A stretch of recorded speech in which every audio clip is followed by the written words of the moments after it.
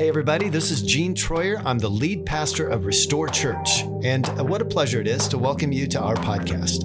It's my hope that you will be marked by love and encouraged in your faith and inspired to become all God has created you to be. Now I invite you to lean in and enjoy the podcast.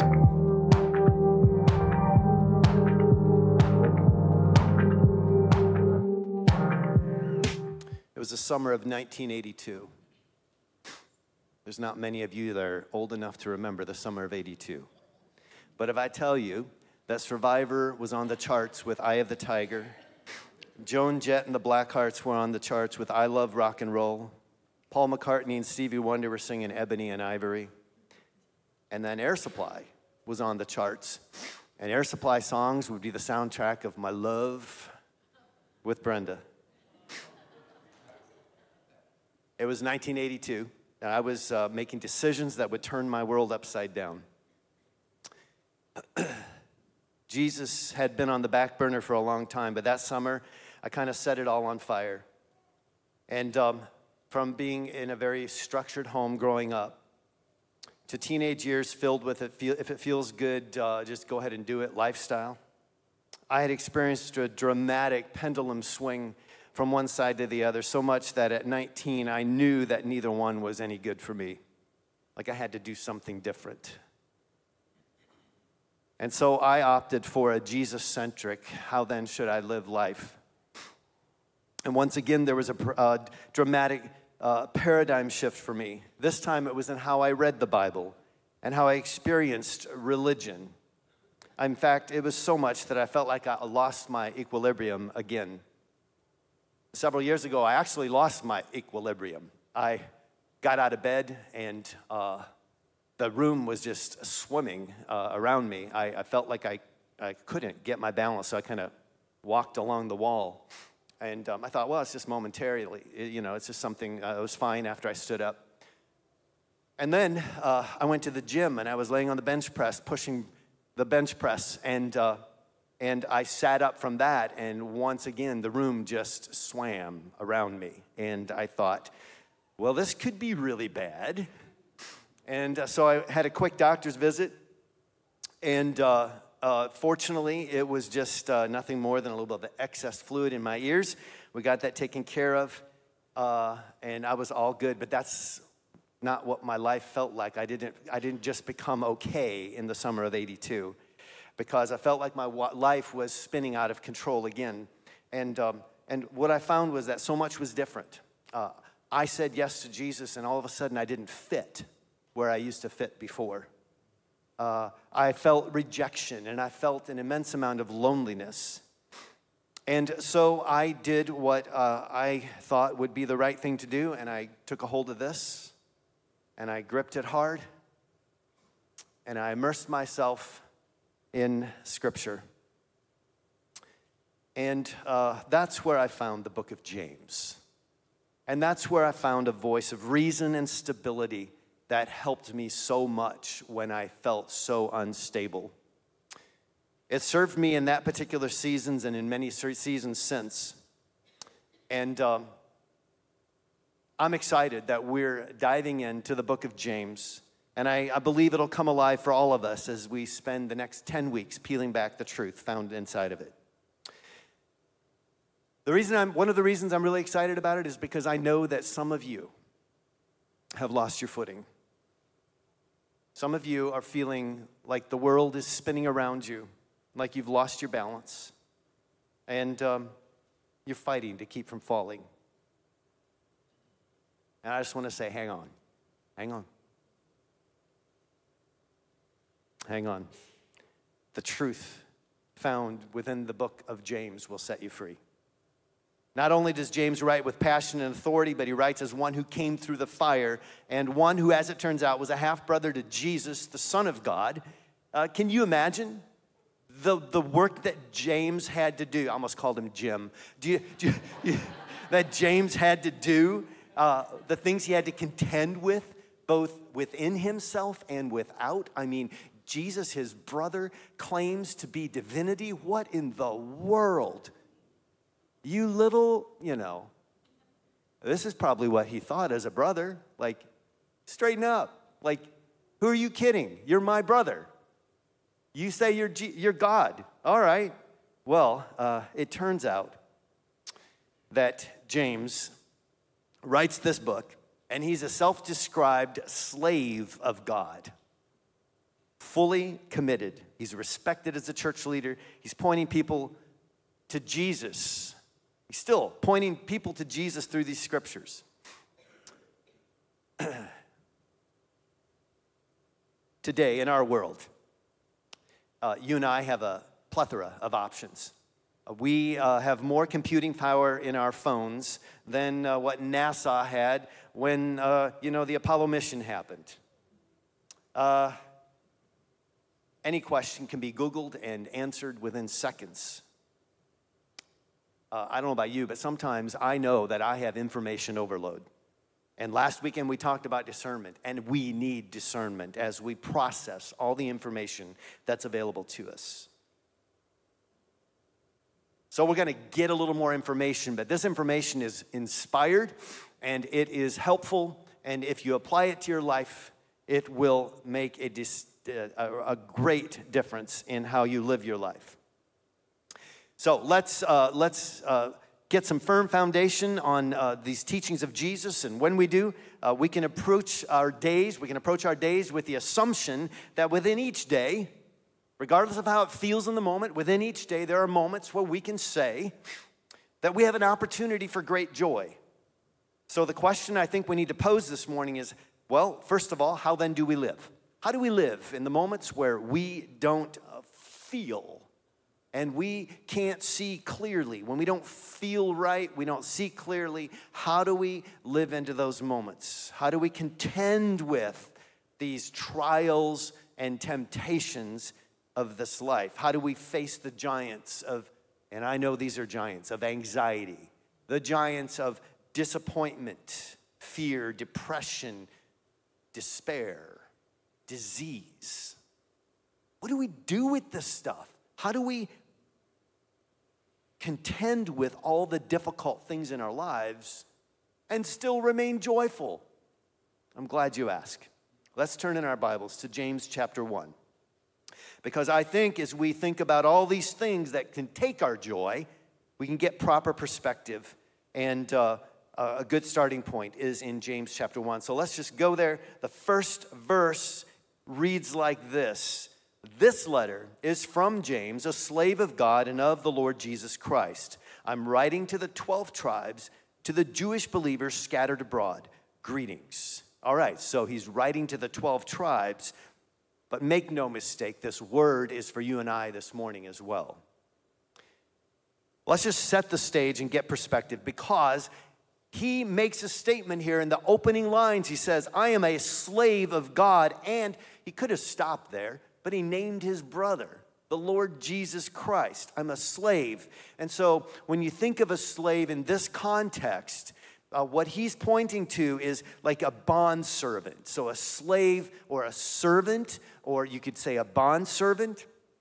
If you consider the Greek word for this bondservant or slave, it's doulos, which means devoted to another to the disregard of one's own interests. Devoted to another to the disregard of one's own interests. So let's just, let me take you to the Old Testament for a second, just to parse this out a little bit more. In Exodus chapter 21,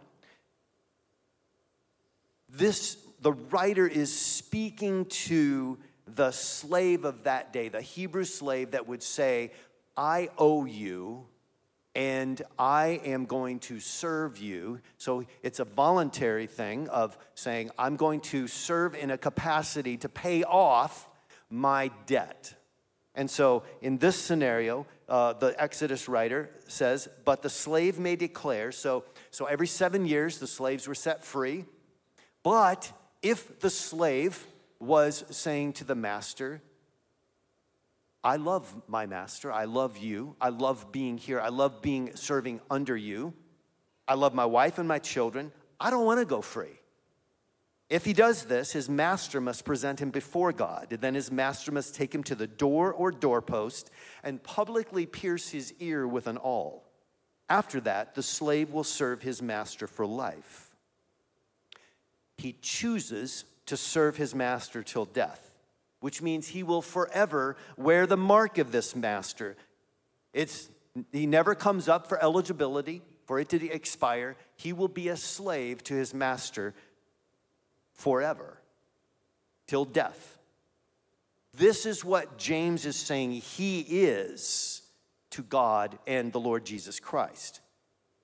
Jesus talks about this. He says in the words in Matthew 16, 24 and 25, he says, "Then Jesus said to his disciples, if any of you wants to be my follower, you must give up your own way, take up your cross, and follow me. If you try to hang on to your life, you're going to lose it. But if you give up your life for my sake, you will save it." The Apostle Paul gives this testimony about Jesus in Philippians 2. He says, "Who being in very nature God did not consider equality with God something to be used to his own advantage. Rather, he made himself nothing by taking the very nature of a servant," a doulos, taking the very nature of a servant. Jesus himself took the very nature of a servant, being made in human likeness and being found in appearance as a man. He humbled himself by becoming obedient to death, and even death on a cross. Oswald Chambers writes these words about surrendering, doulosing. I don't know if that's a word or not, doulosing, but I kind of think it should be. It's this idea of surrendering. Oswald Chambers says, "The surrendering of my life to the supremacy of the Lord Jesus. No one can do this for me. I must do it myself. God may bring me up to this point 365 times a year, but he cannot push me through it. It means breaking the hard outer layer of my individual independence from God and the liberating of myself and my nature into oneness with him. Not following my own ideas, but choosing absolute loyalty to Jesus. Has that breaking of my independence come? All the rest is religious fraud. The one point to decide is, will I give up?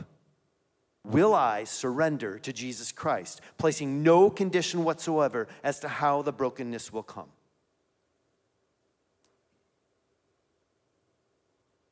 Our surrender is dependent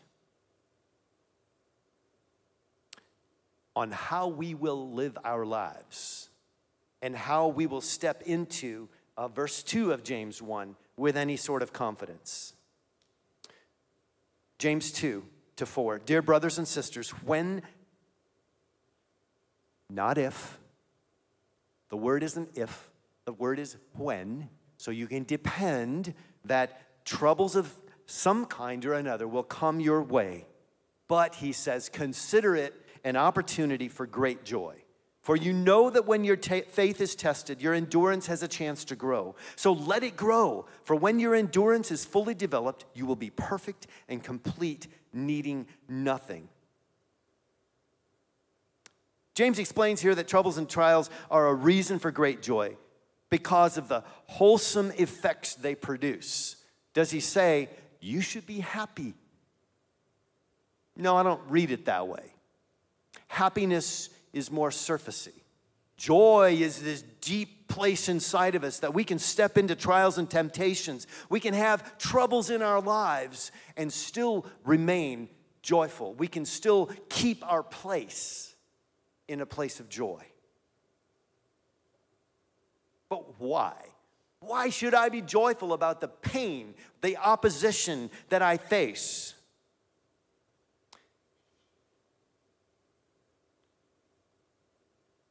I wonder what you do when you get into a tight spot at the office, a difficult situation on the manufacturing line. Whatever it is that you do where, you know, your job depends on it.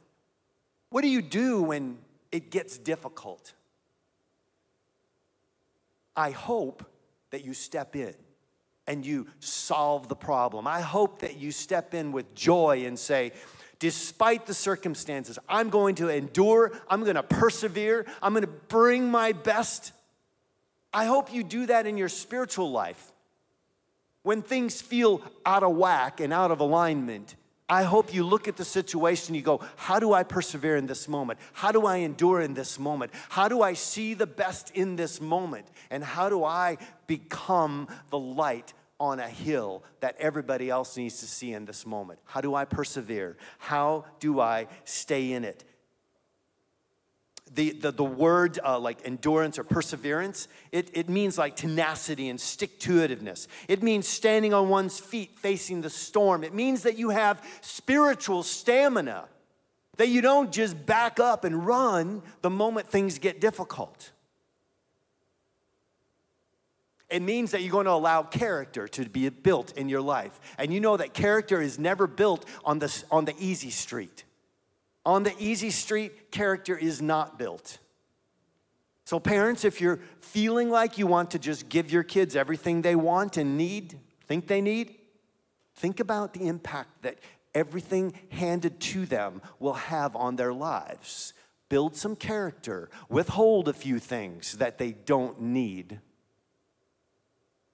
Easy street is not the street where character is found. It's a process.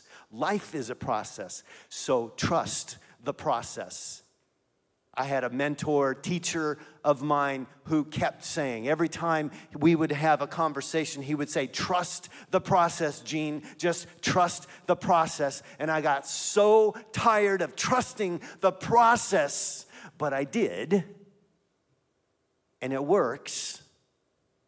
If you want to build something more than something that is just going to pass away quickly, with every blow of the wind, it's going to pass away unless you trust the process and you step into character building. Verse 5, if you need wisdom, ask our generous God, and he will give it to you.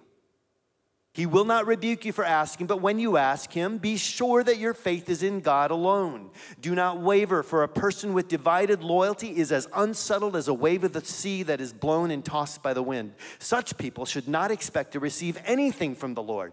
Their loyalty is divided between God and the world, and they are unstable in everything they do.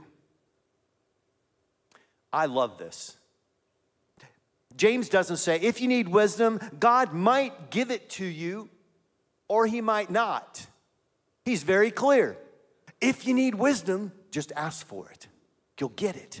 It's yours for the asking. The problem is we spend so much time worrying and not asking. But if we ask, he promises to give it to us. What do you do during tough times? What do you do during tough times? I suspect that you might be sort of like me, and you feel like you want to capitulate back to or move back into the things that are comfortable. The things that bring you comfort, whatever they are. Tough times kind of move us in that direction if we obey our physical self, if we obey the things that might pop into our mind. If we don't remain, we lose focus, don't we? We often lose focus during times of difficulty. We need to ask for wisdom, and we need to avoid living like a foolish wanderer that has no sense of right and wrong. God's wisdom never runs out.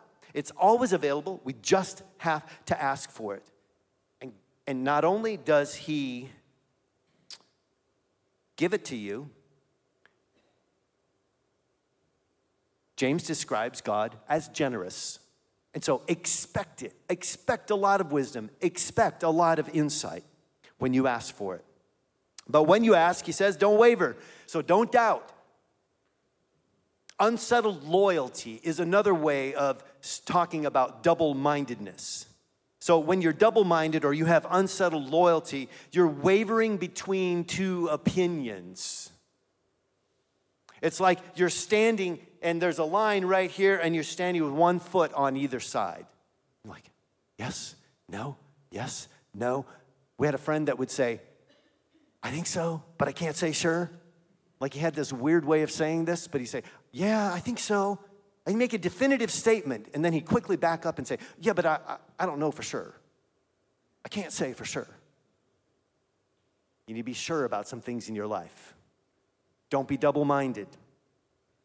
So the question could be asked, is doubting wrong? Well, it depends. If you are rejecting God, then steer clear of that kind of doubt. But the Father, remember the Father in Mark 9 that cried out, I do believe, help my unbelief. He trusted Jesus, but at the same time, he also saw that he wanted to trust more. It wasn't that he didn't trust him, but he wanted to trust more.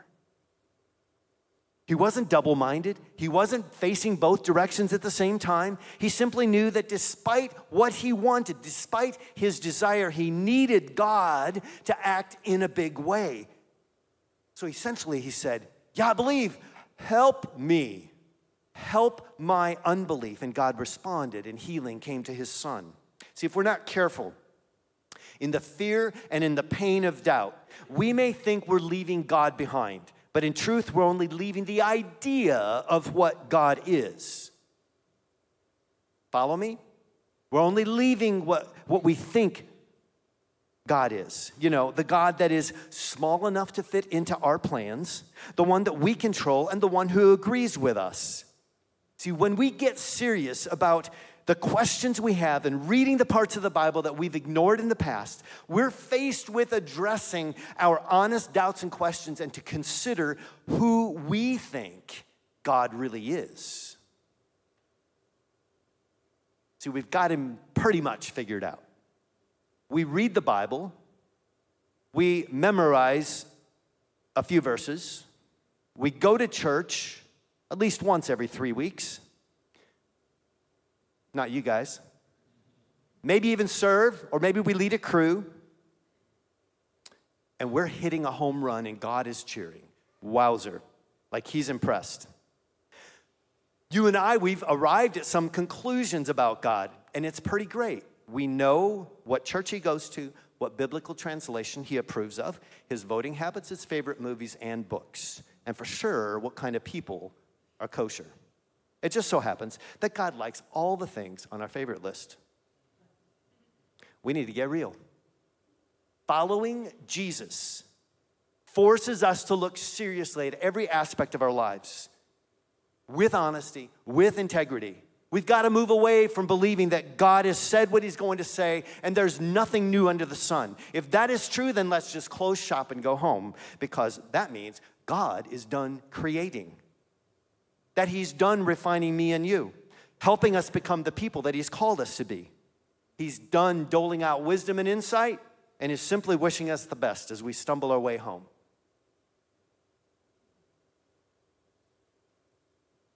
Thank God that's not true. It's not true. No, you need wisdom, you ask for it, and you got it. Trust God.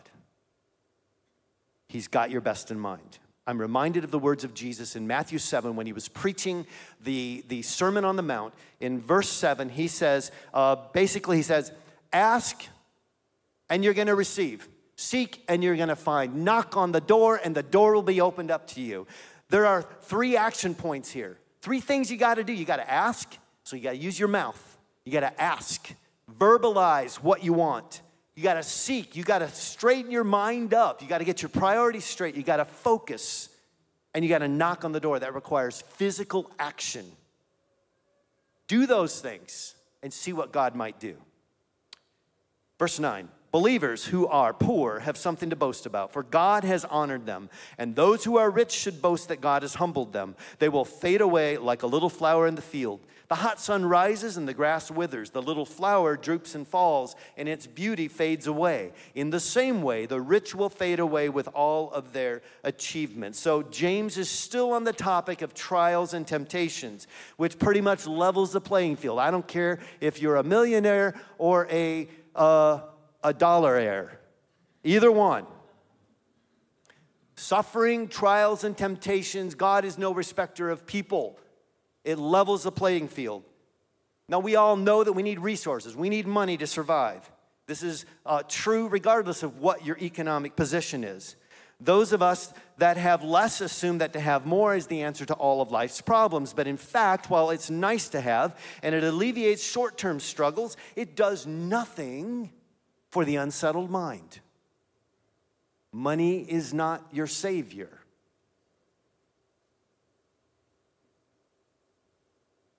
rich and poor alike, are faced with broken hearts. We are faced with spiritual deficits in our lives. And unless we take a look and see where we are misaligned in our lives, we're going to always be on the hunt for the next fix. All of us will fade away unexpectedly. In the midst of a busy life, the end comes. And the efforts of this life, outside of the lasting impact of investment in other human beings, fails to bring any sort of eternal benefit. This is sobering, given the significance that you and I as American citizens place on material possessions. If we follow this line of reasoning, and suffering will tend to reduce the rich to the level of humanity in general, just as the privilege of suffering for Christ, lifts the poor person to a new plane of dignity and worth. That's straight out of a commentary that I was studying in. And by the way, in case you're looking around and you're wondering, what's the net worth of the person next to me? So maybe then you can decide whether you're rich or you fall into the poor category. We need to be keeping this in mind. Like, just by virtue of your presence here at the corner of 5th and Madison this morning, or if you're joining us online, just because you're online, and just because we're here, we're in America, we are in the top 1 or 2% of everybody in the whole world when it comes to the wealth that we have. This should help all of us to consider that to be materially rich or poor is not nearly as important as is coming to the understanding about how our attachments to those things will ultimately disappear. And they may stand in the way of our surrendering and dependence on Jesus. Verse 12, God blesses those who patiently endure testing and temptation. Afterward, they will receive the crown of life that God has promised to those who love him. And remember, when you are being tempted, don't say, God is tempting me. God is never tempted to do wrong, and he never tempts anyone else. Temptation comes from our own desires, which entice us and drag us away. These desires give birth to sinful actions, and when sin is allowed to grow, it gives birth to death. So James concludes this discussion of the testing of faith with a promise of the reward given to those who have perseverance, who have endurance. You receive the eternal life that is waiting for you. He says, when you are tempted, not if you are tempted, but when you are tempted, don't blame God. Temptation doesn't come from God, because God himself cannot successfully be tempted by evil. God is holy. His holiness resists the temptation of sin. So it's inconsistent to think that God could be the author of temptation. Now, does God test? Yes. Yes, God allows testing. And when we are tested, it releases creativity. Testing inspires us to do something more than we thought we could. Inspires us to be more than we thought we could be. It requires us to dig deep and say, how do I solve this problem? How do I get past this test? How do I think clearly about this temptation? So don't blame God for the temptations that come your way. Instead, James says, own it. Own it. Own your temptations. Own your desires rather than blaming somebody or something else. Or by saying, the devil made me do it. That's a classic one, right? Yeah, well, the devil has just been tough on me this week. Well, that's not to negate the fact that there are spiritual forces against us. You have power within you that is greater than the world around you. Dig in. Resist the devil and his temptations. Resist your own evil desires. We don't like to be called evil, do we? Sometimes our thinking is misaligned. That feels easier to say than evil. We do some wrong thinking.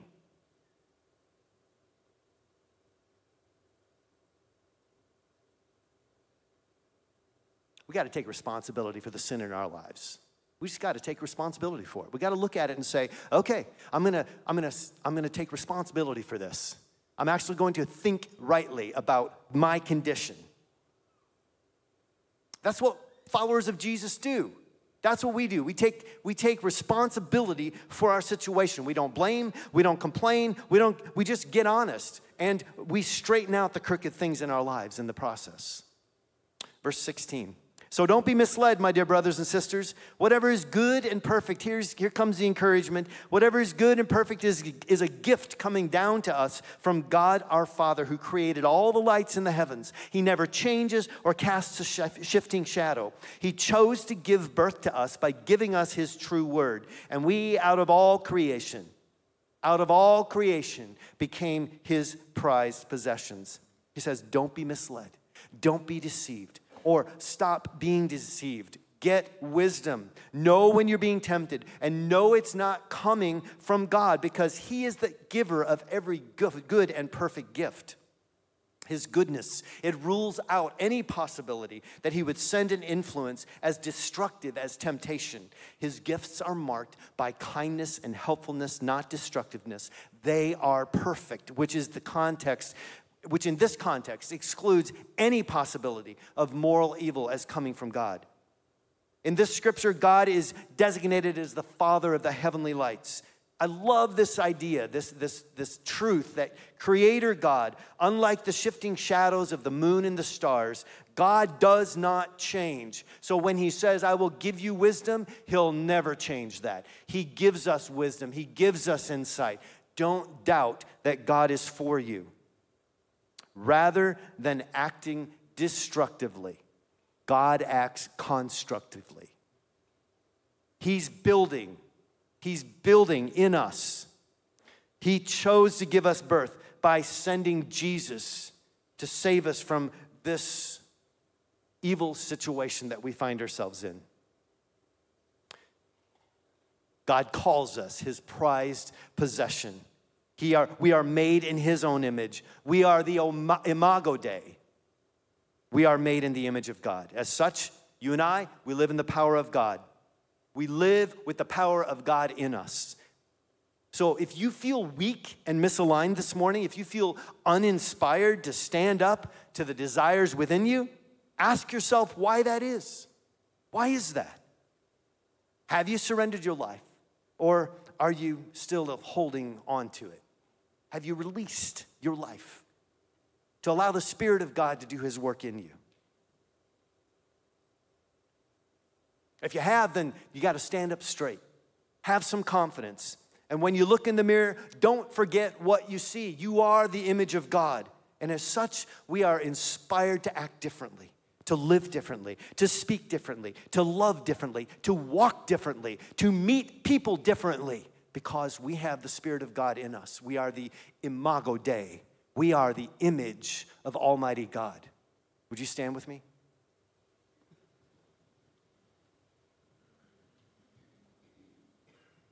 I don't know if you're still dreaming or not. Are you still thinking creatively? Are you still inspired to live your life differently? Or have you settled into the mundane? Have you settled in for the long haul? Are you just waiting for someone else to make a move?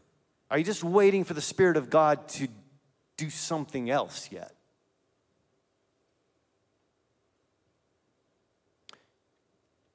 I don't just think. I'm convinced that if you will make a decision today, and no, I'm trying to sell you something. It's a today offer only. No, that's not the case. That's not the case. It's open. The door's open. We've been asking, we've been seeking, we've been knocking. The door's opening up for us, for you and I. The door's wide open. Watch what God does when you align yourself with his purposes. Here's what'll happen. The peace that passes understanding is yours. Joy unspeakable is yours. Persevere and endure the testing of your faith. Trust the process. Let it do its work in you. And when it's finished, you'll find that you are perfect and complete, not needing anything. So says the scripture this morning.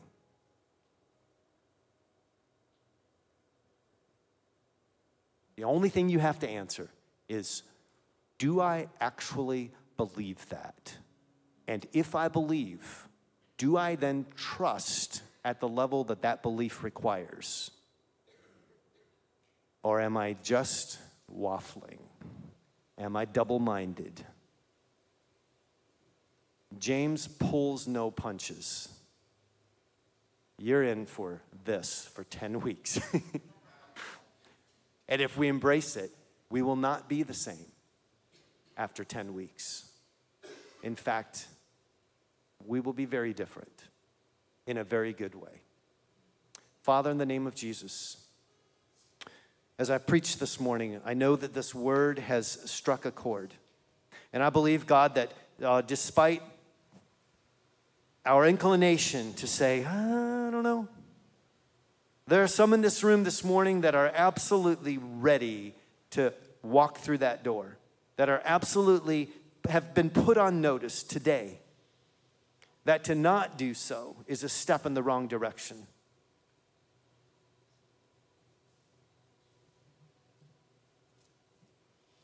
And God, it's clear to me that you really, you've been here, you are here among us, and you really opened up our hearts this morning. That's been my prayer this week, is that our hearts would be open, that our minds would be clear, and that because of our experience together this morning, lives will be changed.